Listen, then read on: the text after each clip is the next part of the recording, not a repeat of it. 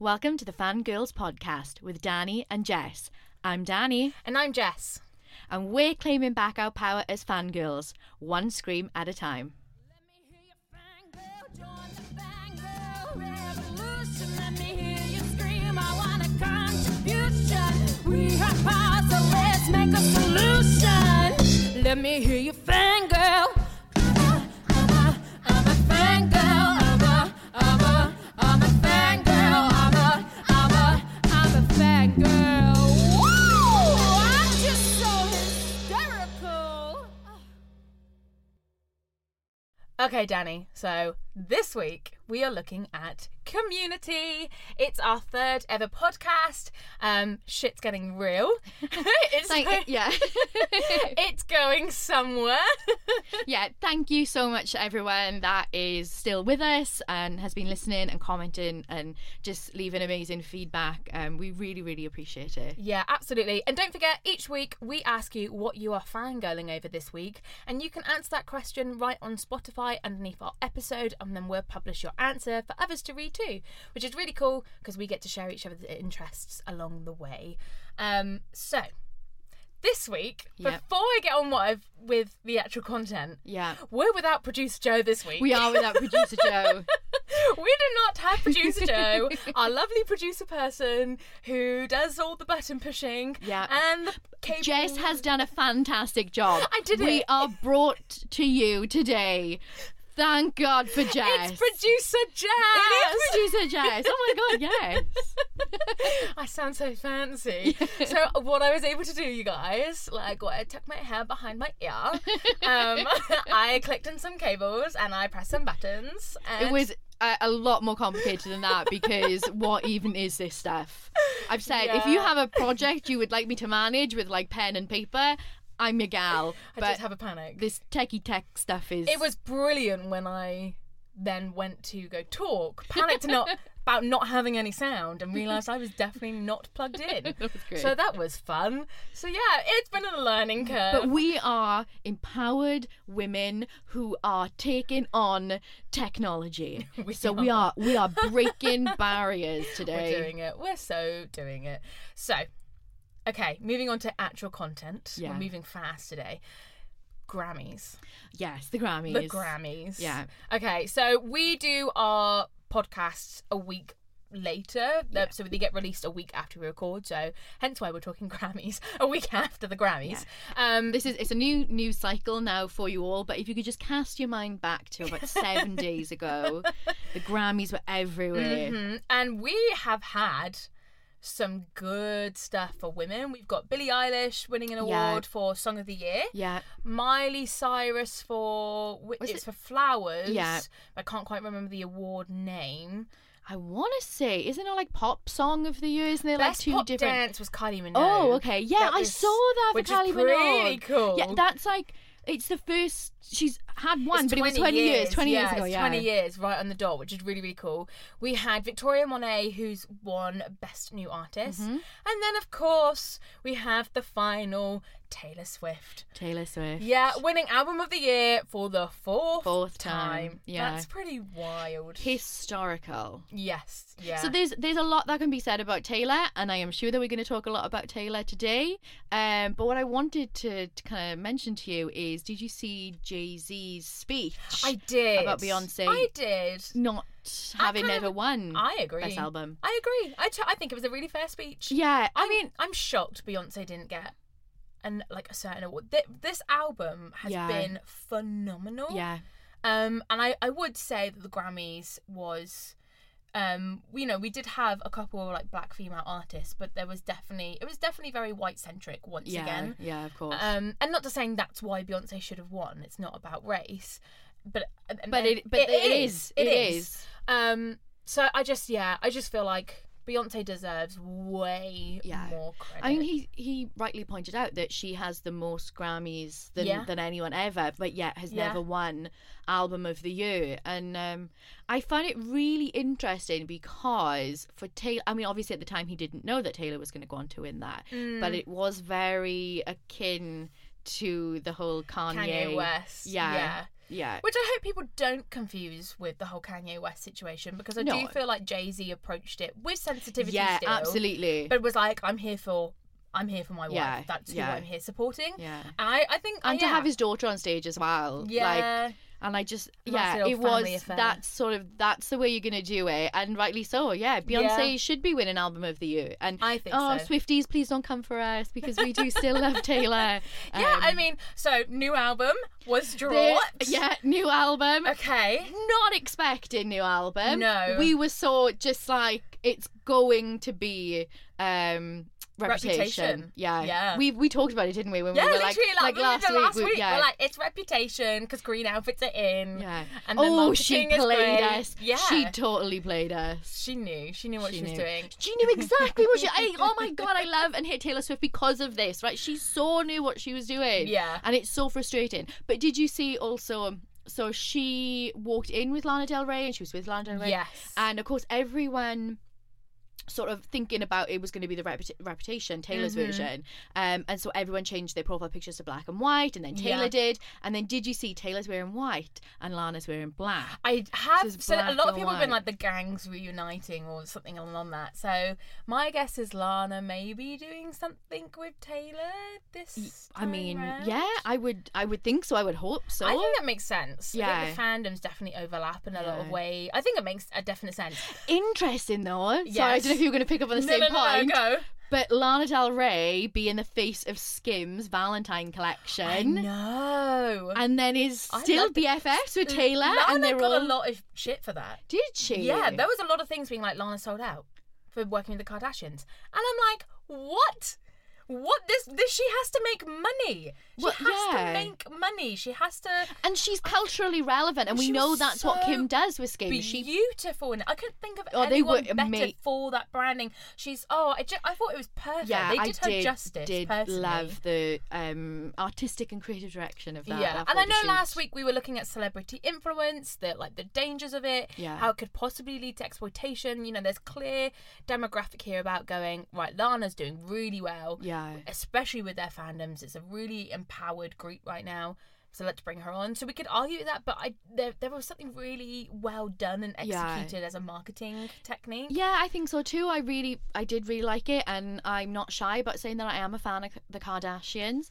One thing I did want to say, Jess, is last week I wasn't sure if I came across a bit too critical or cynical, and I know that you and I have chatted about this previously, but I sort of realised one of the perspectives that I didn't go into too much was that, fans actually want to buy things that remind them of the things they love. And, I definitely do. And I know others do. And so while we were sort of talking about that, I just, I kind of just wanted to mention that I do appreciate that it's not all, exploitation. Yes. Fans want to buy things. And rightly so. I love buying things that remind me of the artist that I love.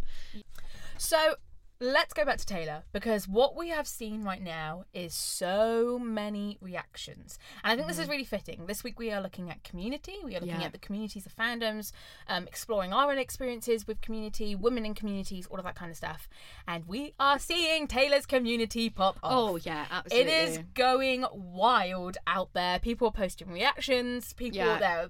There's just so many emotions. Everyone is so excited, and I wasn't expecting it at all. And I think there's also been conversation around how that name came to be, because apparently Joe Alwyn is in a group chat with two of her other ex-boyfriends, and they called it something I don't know what, the Lonely Hearts Club or something like that. But while we are talking about Taylor, I realised I did need to fact check myself last week. Somewhere along the line I had the number 5 in my head and came up with $500,000. It wasn't $500,000. So in terms of Taylor Swift's impact to the economy, for the US economy, she has generated $5 billion. Yes. In terms of specific case studies, in the greater Cincinnati area, she generated $90 million to their local economy. And in Colorado, she generated $140 million to that state's GDP. She needs to generate money from my bank account. Yeah. So the average spend of an attendee to per show is about $1,300. Wow. And so when we were really talking about the purchasing power of fans, it's been likened to what someone may spend on sort of like a 2-week vacation, but is actually for one night of Taylor Swift. So I thought that was really interesting. And I think you can like see the overlaps, can't you, between purchasing power and community, how they very much depend on one another. It's really interesting. She's also since dating, I know we're kind of on the economic thing, but since she's been dating Travis Kelce, it's the Kansas City Eagles, is that right? No, Kansas City Chiefs. I thought it was Chiefs. I was thinking of Kaiser Chiefs because I was thinking of Chiefs. That makes sense. I got so confused. I was like, Kaiser Chiefs. It's the Kaiser Chiefs. And I'm like, it's not the Kaiser Chiefs. No, so the Kansas City Chiefs, their revenue has increased by 400% since she's been attending those football games. That is insane. That's crazy. There are a lot of angry American football fans. Why? Because she's attending the football games. And but who would care when you're generating that kind of money? Well, she's drawn all the attention away from the sport. And so this idea of like this woman is getting all the attention and all she is like this girlfriend. And, why does Taylor Swift have to be at the football game? And all fact, Victoria Beckham had the same. Yeah. She had exactly the same, didn't she? Yeah. Like, they gave her shit. Yeah. Why is she there? Why is she taking away sort of the spotlight and different things? That's interesting. In terms of community, what Taylor Swift is doing for like women getting into sports is incredible, because I've seen even like random influencers that I follow have suddenly now been introduced to NFL games because of the relationship, and they're going, it becomes a safer space, doesn't it? Yeah, and they've said, oh my god, I never realised like sport could be like this, sport could have this kind of community, that it could feel this good and I could participate, and have started building sport fandoms now. And I think that's amazing. But it's also really sad that we have so many female-led sports and we still don't have those reactions. Yeah. And it took again, coming back to celebrity, it took a celebrity influence to be like, here's a really positive role model for women to feel safe. Yeah. It wasn't actually the women within the sport. Yeah. No, that really is, media attention still isn't there. And that I think really, because that's the one thing that I get really attached to when it comes to sports, is I like watching women play sports. Yeah. I find it, I don't know what, it's connectable. It's easy. It's much more relatable. So yeah, I think that bit does entirely suck, that we're like, oh my god, Taylor Swift's going, and we're like, there's loads of women. Yeah, there's that's a really good point. It. I can't say that I'm really like super into sport. Like, no, it's never I'm like not one either. of those things. I'm not either. I wish I was like, yeah, not just like playing, but I don't. It's never kind of done it for me, I suppose. But now that we've like started this research and this project, like looking into sports fandoms and the communities and everything, like I think it's incredible. And it has a lot of benefits, doesn't it? Yeah, absolutely. So, which I mean, like I think I spoke to you about this before, what sport fandom does provide for men as well. It does give them a space that they don't necessarily have, because men and women's socialization practices are so different, very different when it comes to expressing emotion. And I know that I've seen my partner have sort of some of the hardest conversations with his mates while there's been like a football match on. And I didn't really appreciate until recently just how important that is. I think mine was honestly the Wrexham documentary. I absolutely love that documentary. I think it's amazing. I think it's so good. I'm not just saying that because it's Ryan Reynolds and Rob McElhenney. Yeah, I'm so glad you said that, because I can't say his last name. I'm just like Mac from Always Sunny. But like their documentary is really good. I'm just so invested in it. I absolutely love it. I love how entwined it is with the community. But they just did this really good episode where it was all about men's mental health and football and the space that it provides for people. I just thought it was incredible. It was really good. Yeah, I'm only about halfway through that documentary. Yeah, like I started watching it and then something happened, so I need to go back and I need to revisit it. If you haven't, out there, for those who are listening, do go watch it. It's really good. It's definitely worthwhile. So communities. That is what we're on this week. So Jess, what communities are you a part of? Okay, so communities is actually, it feels like a breakdown. I don't know. It's the honest question. I just feel like I've always struggled with just for like a bit of context, and like last week I was like, I don't know, I don't buy a lot of merch. Like my answers for a lot of this is I don't know. Yeah, I feel like which is okay. I've like started my fangirl journey now. Like I've been like a closeted fangirl for a lot of stuff, okay. and felt like too scared to share a lot of things. So now I'm like kind of getting that confidence, and that's definitely where my approach came to fangirls in general. Because I was too embarrassed or too scared to share stuff and find people who would have similar things, because I didn't want to tell them that I like this thing, and then there's the fear of rejection and the fear of not all being the good things that are nice about being vulnerable. Yeah. So it's for me, I don't know, I just felt like I was never quite in a community. Like I remember throughout school there were people, like I said, that I've always had individuals, really close individuals. Like I've got Amanda, who I share Twilight with. I've got Abby, who I share Harry Styles with, and I've got Aisha, who there was lots of little fandoms that we jump in and out of.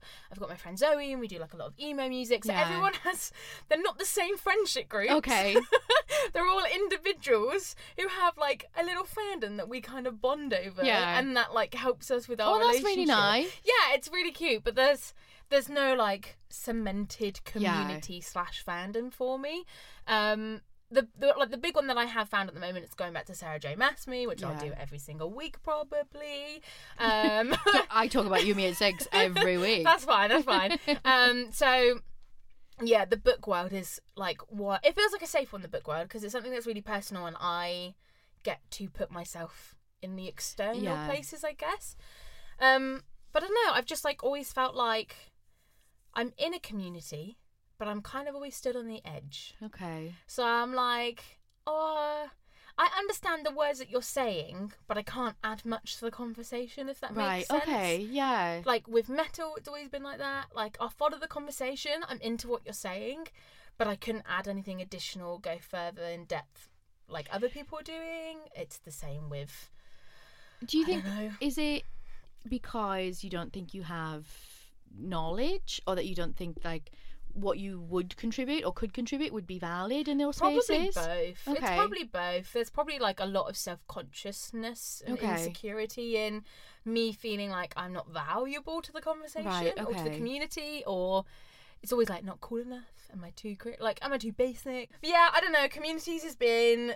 We had a conversation just previously like about relationships, especially female relationships. I love and hate them. They're like, once you have one, they're like the most amazing thing like ever, but finding them and feeling brave enough to like do it is scary as fuck. I was in my early 20s before I think I really found a group of girls. Now that's not to say like I have had amazing friends. I've had amazing women in my life. I'll give a shout out to Jordan because she is like my BFF. Nice.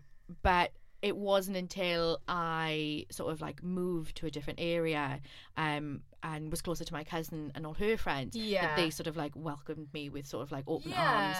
And then we always used to go to gigs together. We had live music that sort of like binded us to one another. And so there's like a core group of 6 of us. Oh, see, I love that. I genuinely wish I had that.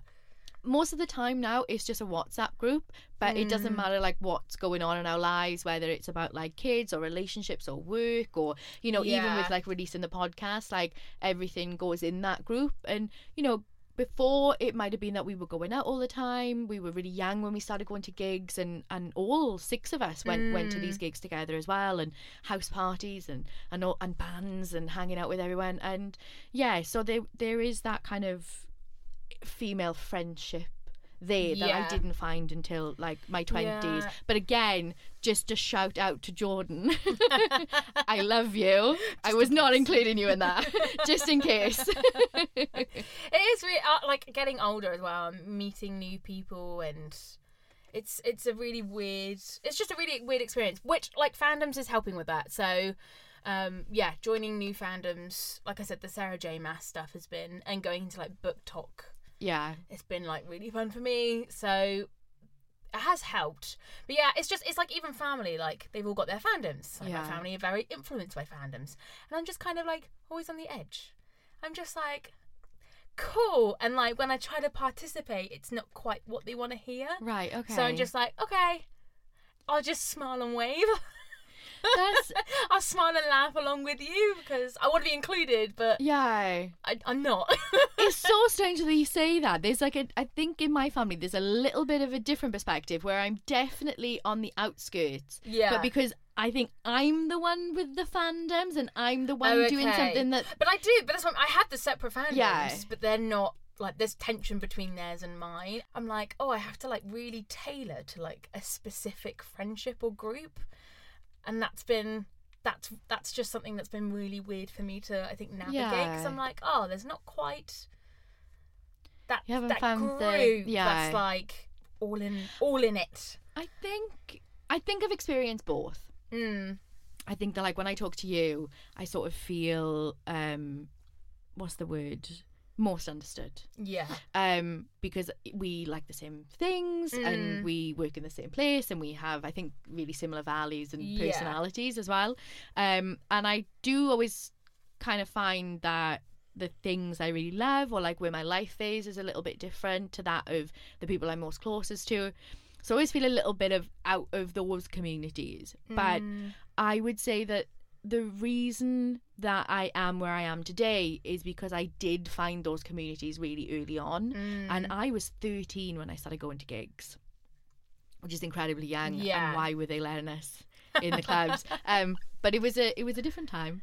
And yeah, so I was 13 years old when I first went to a gig, and we would regularly go to gigs on the weekend. Now, I say there was a group of friends. Like I was introduced to rock music. I was introduced to like people that were in bands at school. I was introduced to Kerrang magazine and wearing massive flares. Yeah, see, my dad did all of that for me. I didn't have it with friends. Yeah, it was. Yeah, so there was a core group of friends that I definitely had, and we would get ready in each other's houses, and I'm talking like 13, 14, 15, 16, 17, we were out on the weekend. We were always at these gigs. They would let us in and we didn't cause any trouble, and we would like, we just found ourselves as part of this community, and that continued on for years until I had my first boyfriend, and he was in a band, and I had known him because he was going to the same gigs and different things, and then like that network sort of extended. But I would say like they were transformative years. I found community. I found a place where I belonged. I knew that I wasn't the popular kid at school, and wasn't the prettiest kid, and wasn't like the skinniest kid, and was just a little bit awkward and a little bit weird, and that was fully me. Absolutely still am, just a little bit awkward and a little bit weird. And so I found my emos, and so that made me want to work in music. I was surrounded by bands. My best friend Jordan was in the band, and I just wanted to be a part of it, and then started putting on my own gigs. And so I went off to uni, and that relationship didn't work out. And then I met my partner that I'm still with now, and he, I think, he's such a fan of the bands that he loves. Yeah. And he is a collector of band merchandise, and our first gig was like a funeral for a friend gig. And so that introduced me to this other sort of kind of community.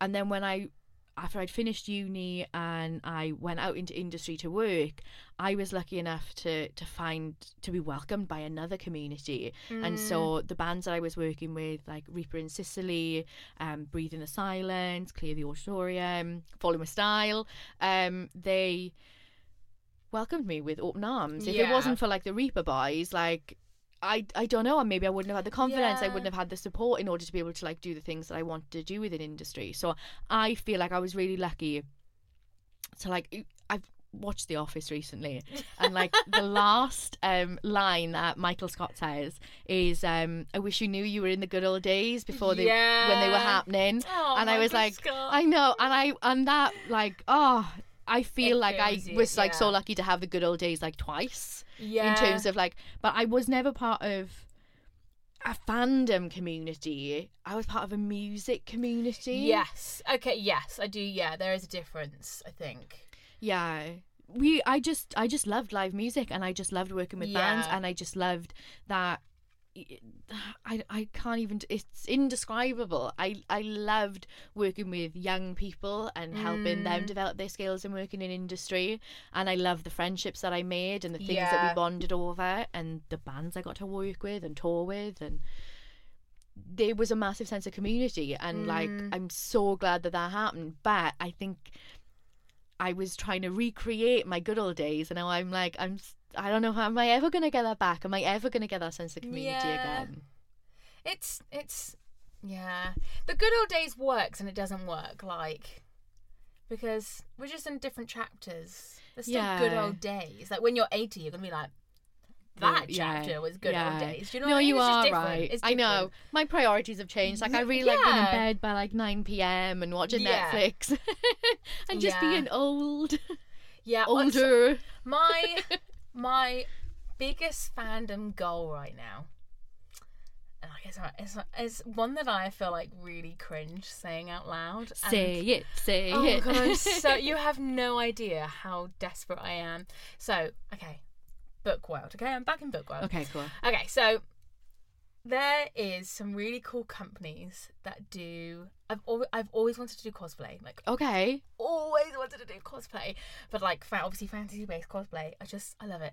But there's this company and they do night court balls, and it's where you dress up in obviously nice big black glittery ball gowns. Well, that sounds amazing. As like fae and elves, and you get to be all fancy. And they just did a night court one, and it's all themed to the A Court of Thorn and Roses books, and it's all they have people there as the characters. And I'm currently on the waiting list for the Halflings Midsummer Feast, which is obviously Hobbits and Lord of the Rings themed. Obviously. Yeah, so like if anybody wants to come to that one, that would be really cool, because I'm already looking at corsets and dresses and stuff. But like it's like one of my biggest goals is like really want to go to one. I really want to go to one. No, why is that cringe? I don't know, because like you got so happy when you talked about that. It's because I've never met anyone that's like into it. Like I've never met anyone that's like, oh, that's what I do. And there is a lot of like negativity about cosplay, and like the reactions to that, I think, especially women in cosplay, like it's a totally different reaction, like, and you've either got to be like really sexualized, or it's got to be something that's really comedic, and I'm like, I don't want that. I don't want either of those. I just want to be pretty with flowers in my hair and little elf ears and go running in a grass meadow. Sounds fantastic. That's all I want. That's what you want. Is that okay? You're not asking for much. Can I do that? Yeah, it's really interesting, those fan perceptions though within sort of like pop culture communities of fandom, and I mean that in terms of like comic books and TV series, movies, you know, where you sort of like typically like have it like Comic Cons, and where you've got cosplay and different things, and the perceptions of fans within those spaces.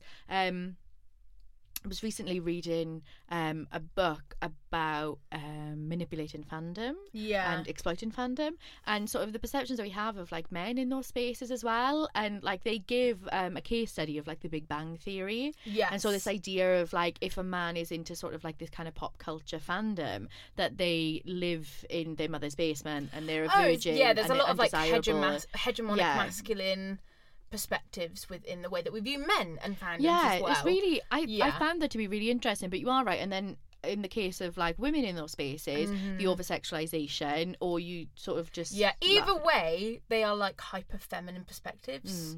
Like men are either devalued and like it is like it has a sense of femininity to it, to like devalue. It's like playing with toys and like, do you know what I mean? Like it's all of this. It's like a really emotional, manipulative way of viewing men within those communities. And then again with women, it's either like hypersexualization of them, or it's we're gonna make it really comedic and just I don't know. It's really. It's a bit, it's messy. Yeah, it's interesting to look at how we view different fan communities in different fan spaces as well. Because I was thinking, well, actually, I think I might be a part of a community, and it would be the Disney community. Yeah, that's cool.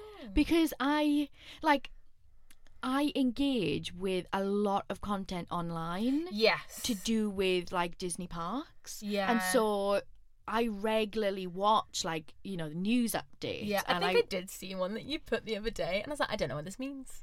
Oh, what did I put the other day? I think somebody put up a review of a hotel or something that they booked into a hotel, and everyone was like, "Oh, good luck finding that hotel, buddy." I don't know what it meant. Remember. And I was like, "What is going on? What am I missing out?" I don't remember and I commented on it. Yeah, but or did I share it? No, you commented on it, and it popped up on my on your page. Whatever it's called. Oh, that's so funny. I can't remember what it was. Because I don't comment. I will not comment on a lot, and then all of a sudden, like, and now and again, but there's So it's such a big holiday to plan. Like, I literally used to have, like, I have itineraries, like, day by day of, like, because you're trying to do that anyway. Oh yeah, like, I'm totally okay with holiday, it. And I'm like, yeah, this is my to-do list for everything's today. planned out, so we know, like, you know, what park we went to in the morning, and you know, when are we taking breaks and different things. And so there's so many things to learn. And so when we first started planning for this holiday, like, one, didn't plan it very well, and then. But got involved in all these different communities where people give you, like, tricks and tips, and they want, like, how do I get from here to there, or what's the best, you know, what shoes do you wear, all these different things.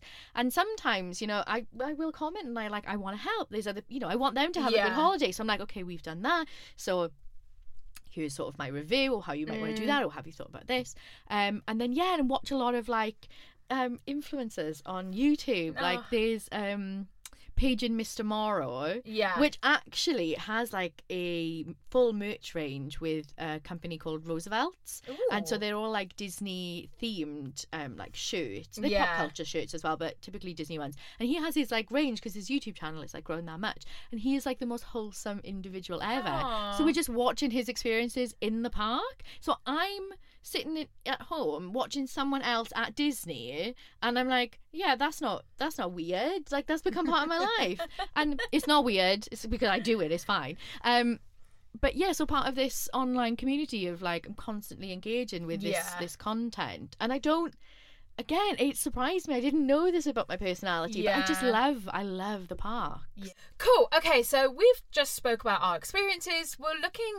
We've naturally gravitated towards fan experiences that are positive, fan experiences within communities that are positive, but what about communities that aren't so positive? And I don't mean, like, our experiences being negative, but I mean anti-fans. Yeah, so. Anti-fans, I absolutely love, like, talking about anti-fans. I find it so fascinating. Mm-hmm. So anti-fans are people that actively dislike someone, a brand or an artist, and they just basically express negative opinions towards them. You can think of, like, online trolls. Yeah, essentially. But we did this in the first week, and we spoke about that spectrum, what it is to be a fan.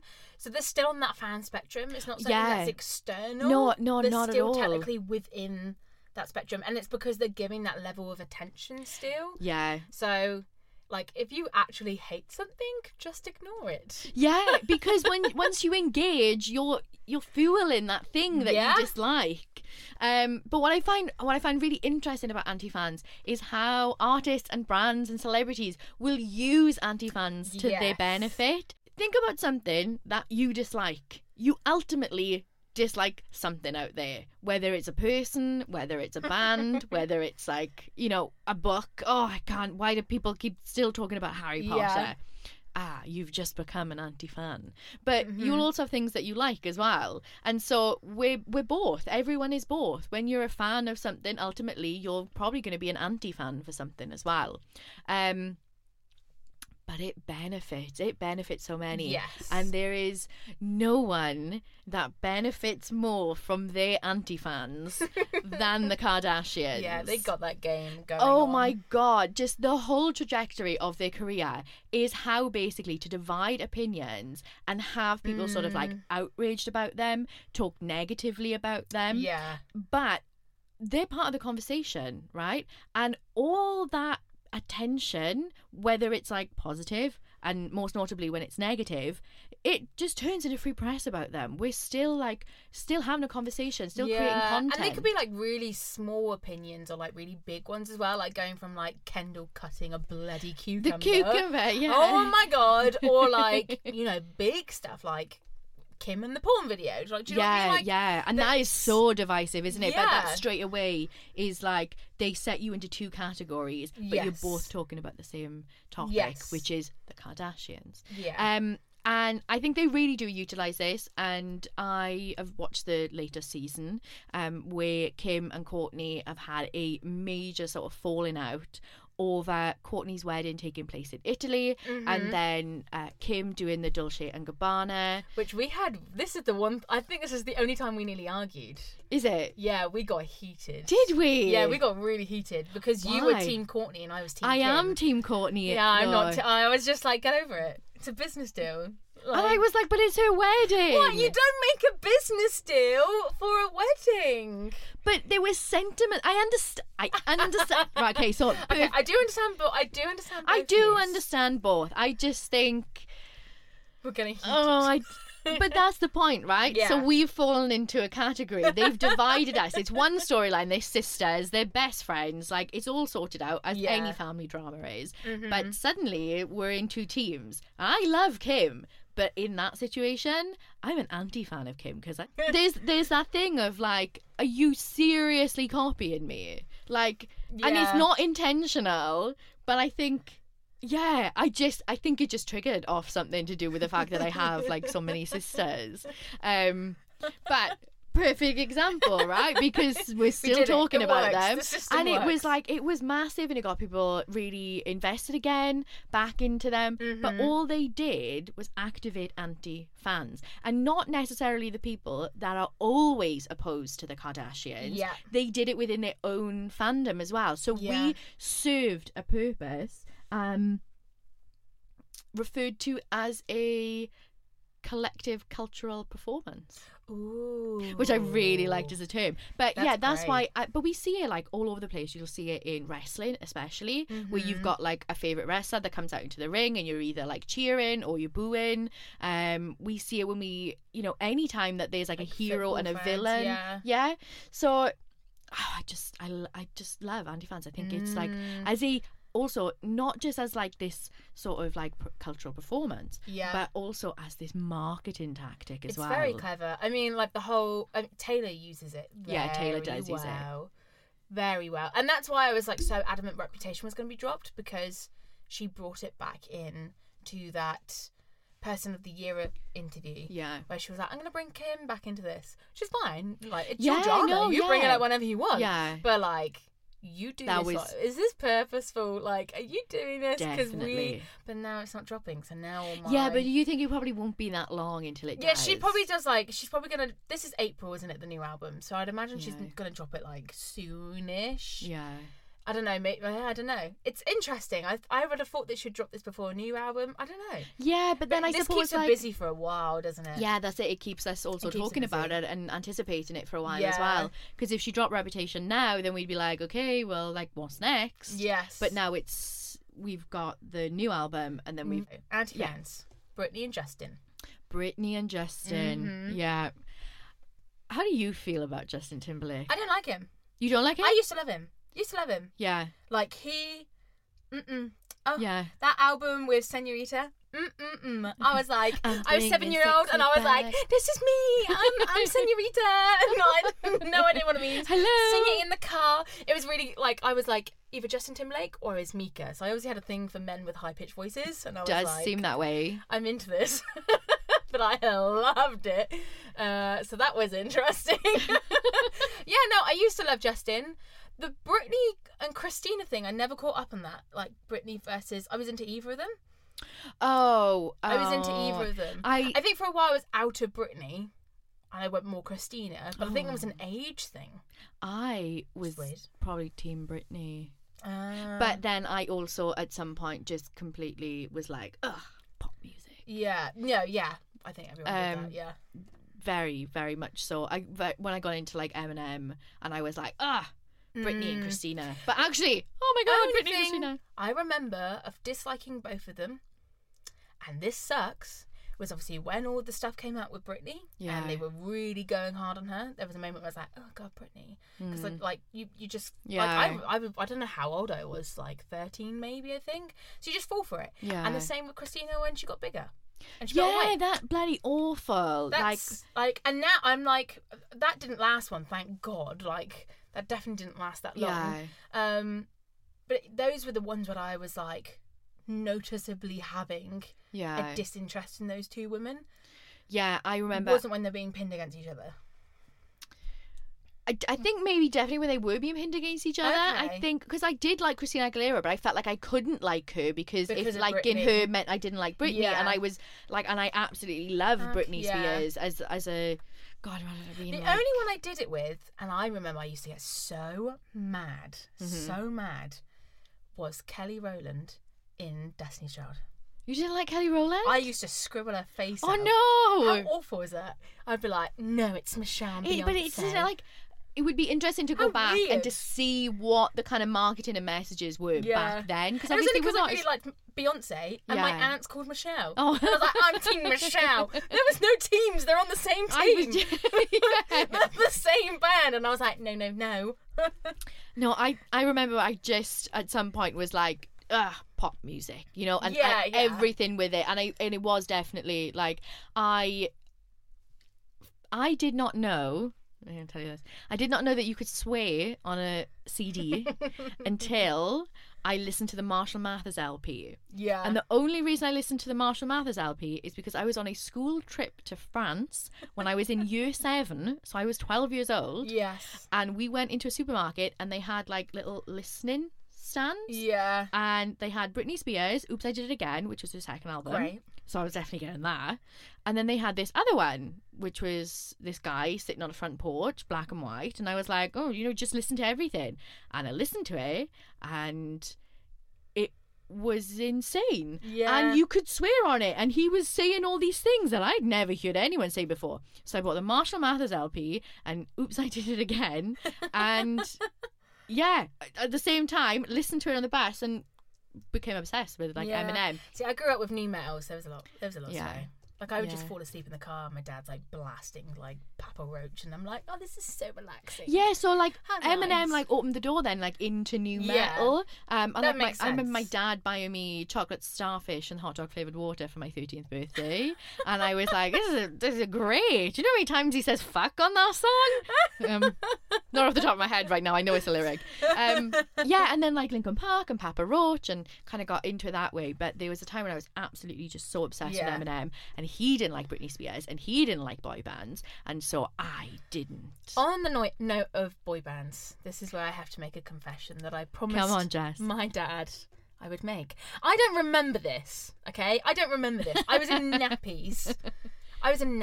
But my dad... Don't say that. I was! Don't say you were in nappies. When I was in nappies fully at a very remember- old age. No. I fully remember these people you are going to mention right now, Right. and so I I don't know how old I was in. This is why I need to... So my dad ragged my ass up after listening to the first podcast and was like, no, you did listen to boy bands. And apparently I was a great lover of Blue. And I would run up to the screen and get so excited and give them lots of kisses on the screen because I would be like, ah. Oh. So that's that. I did my confession. I don't remember this, so it's Yeah, not real. I bet. Yeah. Well, I don't remember loving this boy band. It was actually saying that. No, I do have another confession. McFly and Busted were the boy bands. And I again, I couldn't pinpoint. No, Anti-fans. yeah. Busted versus McFly. You were Yeah. one or the other. It was Busted because Busted were the original. I don't know. I saw Busted I saw when I McFly. was 14 years old in a nightclub in Cardiff. Oh my God, I love It that. wasn't like an 18+ event. It really was like another playing download. What? But I saw them on a lineup with the Cheeky Girls. Oh no, that was my first CD, Danny. That was the first CD I ever bought myself. Yeah, and I'd have a proper, little like- headset and I'd live in the bath and I'd be like, I'm listening to the Cheeky Girls. Yeah, I saw them with the Cheeky Girls, Blazing Squad, and the Sugar Babes. Damn. And I was obsessed. I loved Busted. I was I love obsessed that. with Busted. That's cool. And then obviously, like by the time Busted was over, I was of the right age for him to transition over then into Yes. Fight Star as well. That's cool. Yeah. That's really cool. So hang on, Frank Carter. Okay, Frank Carter. Okay, so this is kind of a good finishing point because this is for sure what I'm fangirling over this week. Frank Carter has dropped their full new album, Frank Heart and the Rattlesnakes. It's The Dark Rainbow. And Brambles, oh my God, makes me wet. I wasn't meant to say that. Yes, Jess. I wasn't meant to say that. I was meant to say melt. We're going with it. No, that is the level of investment that we want. I hope you got your face on camera because that was amazing. It's a very red face. I actually stopped recording on my phone then, so I don't even have it anymore. I genuinely wasn't meant to say that. Should we keep that in the podcast? Am I keeping that in the podcast? Oh, I'm so sorry if my dad and mum are listening to this. It came out and I was like, do you know what? It's true. It's all true. It's so good. I'm in love with it. Yeah. But what I find really interesting with Frank Heart and the Rattlesnakes, and just going on the topic of anti-fans, because they're having a lot of people comment about like selling out, or the sound isn't what it was, or it's not as aggressive, or not as good in general. And so we've talked about You Me at 6 and how they started off like being a band for girls, and then moving to find more of a masculine fronted crowd. Yeah. It's like Frank Carter started with a masculine fronted crowd and have now gone the other way. And I don't mean it like being softer sound means you're more feminine. No. It's way more than that. Like, so their gigs, they always do the non-binary female fronted mosh pits, which are really cool. Yeah. The men can be a bit weird around it. Like, they don't really let you in the mosh pits. Okay. Me and my friend Abby did it at 2000 Trees, and they were literally like arms up at your neck, like you don't go in, and you're like, what the fuck? This is he's literally telling us to go in. Yeah. Like, bugger off. What are you doing? But also, like, get a grip, because had he not said anything, you wouldn't have noticed. Yeah. You, like, just stop. And he would stop. He'd be like, get out the pit. I'm not telling you to go in the pit. I want female presenting people in the pit. This is their song. It's for them. So there's the conversation that they're inviting the band for women in these kind of environments are amazing. Yeah. They make me feel really safe. I found that their merch designs, their like the actual merch products, like there's more tote bags, the t-shirts are like I don't know, there's just something different, and I can see that they're trying to engage with a female fronted audience, and I find it so interesting. And it wasn't necessarily the sound, there are still elements that sound like the previous albums, but the lyrical content, the lyrics are sexy. Okay. They are like romantic. They are sexy. No, that is really interesting. There's just something like so like alluring and seductive to this album that makes me just automatically think, I'm like, there is something in this that is tailoring to women. It's interesting you say about like the lyrics and stuff. I know this is a quite an old case study, I suppose, but like in the past when Bon Jovi were like the 80s and early 90s, their lyrics and their music videos and their stage performances were very heavily geared towards women, and were very romantic. Like you've got Bed of Roses and Always, and there's love songs. There's a lot of like upbeat songs as well. They weren't all love songs, but typically with the imagery and some of the lyrics that they used, it was very much geared towards like women. And then as we get into the 2000s, they changed really who their music was targeted towards, and it's more about empowerment of men. And so you get like It's My Life, and it's more kind of along those lines where like men become the protagonist within the videos as well. And so so it's interesting that that like the lyrics have changed really as well. There's something that definitely it did happen in the last album as well, a little bit more with like is it A Butterfly Can't Love a Spider and Angel Wings. Like there's just something in there that is a little bit has a feminine touch. And then we have Tyrant Lizard King, which is like, okay, like that's just fuck it. And then but I don't know, there's something really, it feels really intentional. It feels I'm just in love with it. I think it's a great album, and they're getting a lot of crap for it by the community at the moment. For that change of sound and people just thinking they sold out, but technically, like musically, it's phenomenal. I think as an album, it's really interesting, isn't it, when fans then sort of like actually maybe they're becoming anti-fans in that situation, and there is that backlash. And art is always subjective as well, isn't it? So it's nice that there seems to be this sort of change to accommodate women. And I want to use the word like accommodate rather than to like change to exploit. Yeah, and but the thing is, we're getting this reaction now that is anger towards it. It's like the people I can see having an issue with this would be like, gender's got nothing to do with it. Keep gender out the conversation, but then having an issue with it not sounding like it once was, and then attaching certain gendered but gender nuances is a part with of it. It is a part of it. It's hard to really ignore that. Gender's always a part of it. It's always a part of popular music. Like it informs gender in society and culturally, and we see that played out through the visuals and through lyrics. So I think it's really hard to have a conversation about popular music and not include gender, and that doesn't matter what genre we're looking at.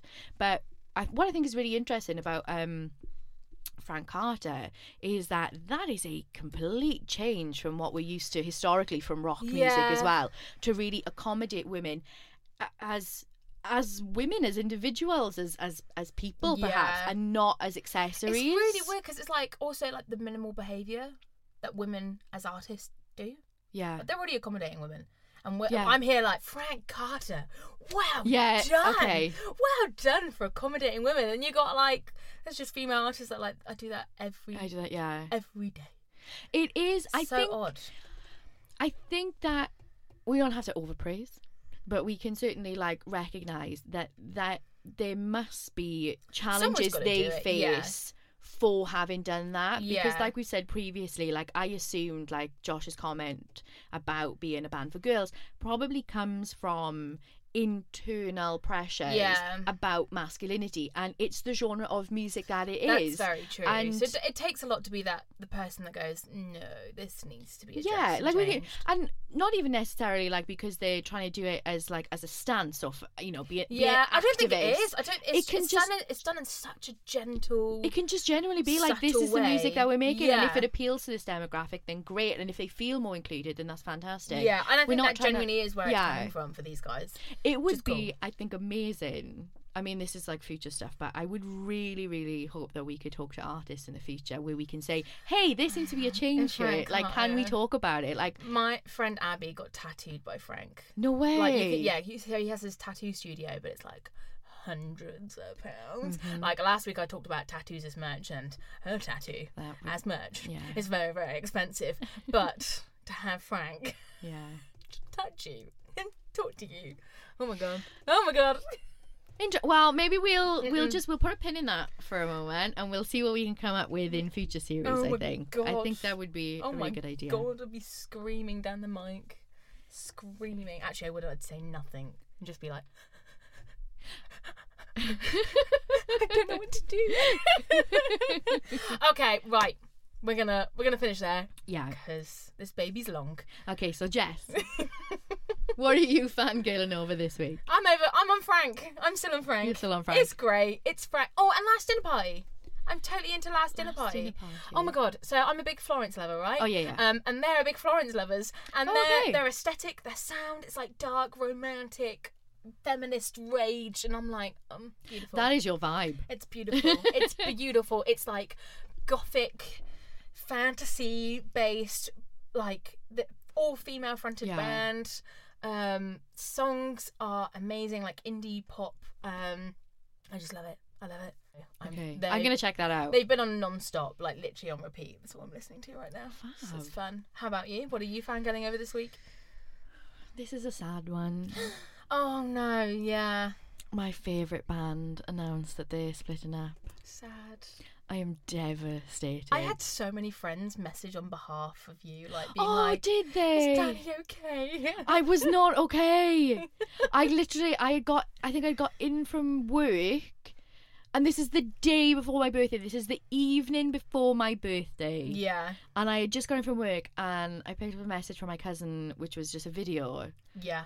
And I watched it, and I was like, what is happening? And then I read the caption, and I was like, no, this can't be happening. I saw, the Facebook cover is what I saw first. I didn't see that, and then other people started sending it to me, and then I started sending it to other people, and I was like, I can't believe this is happening. And then And then I got a little bit emo and I posted a status that was like, this band means so much to me, and like they've been the catalyst of this podcast and the soundtrack of my life, and then I put it on my Instagram story and I tagged them and I tagged Josh.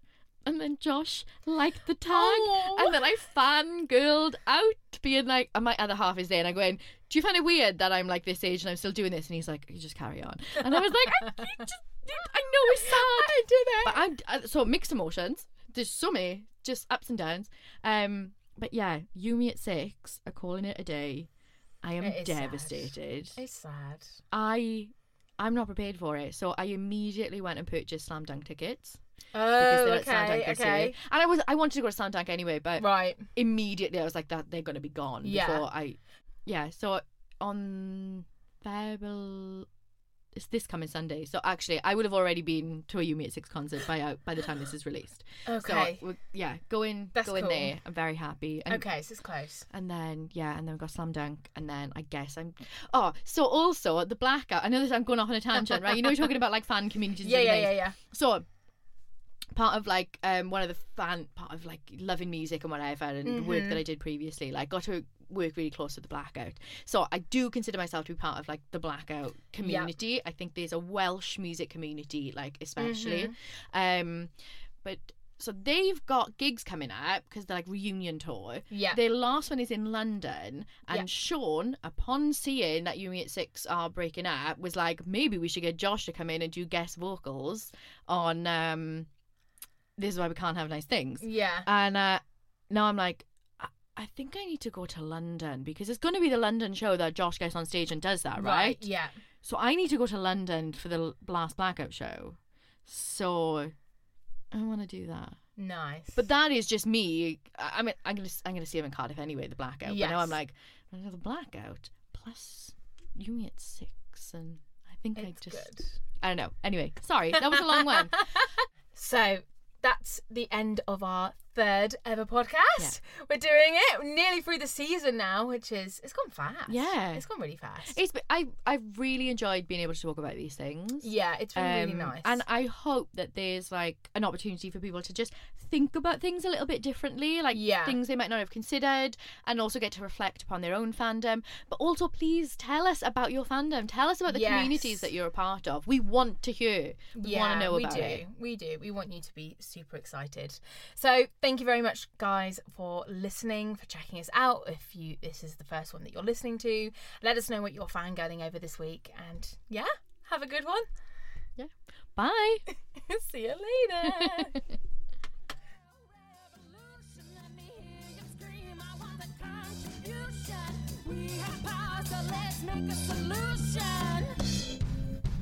Let me hear you fangirl, join the fangirl revolution.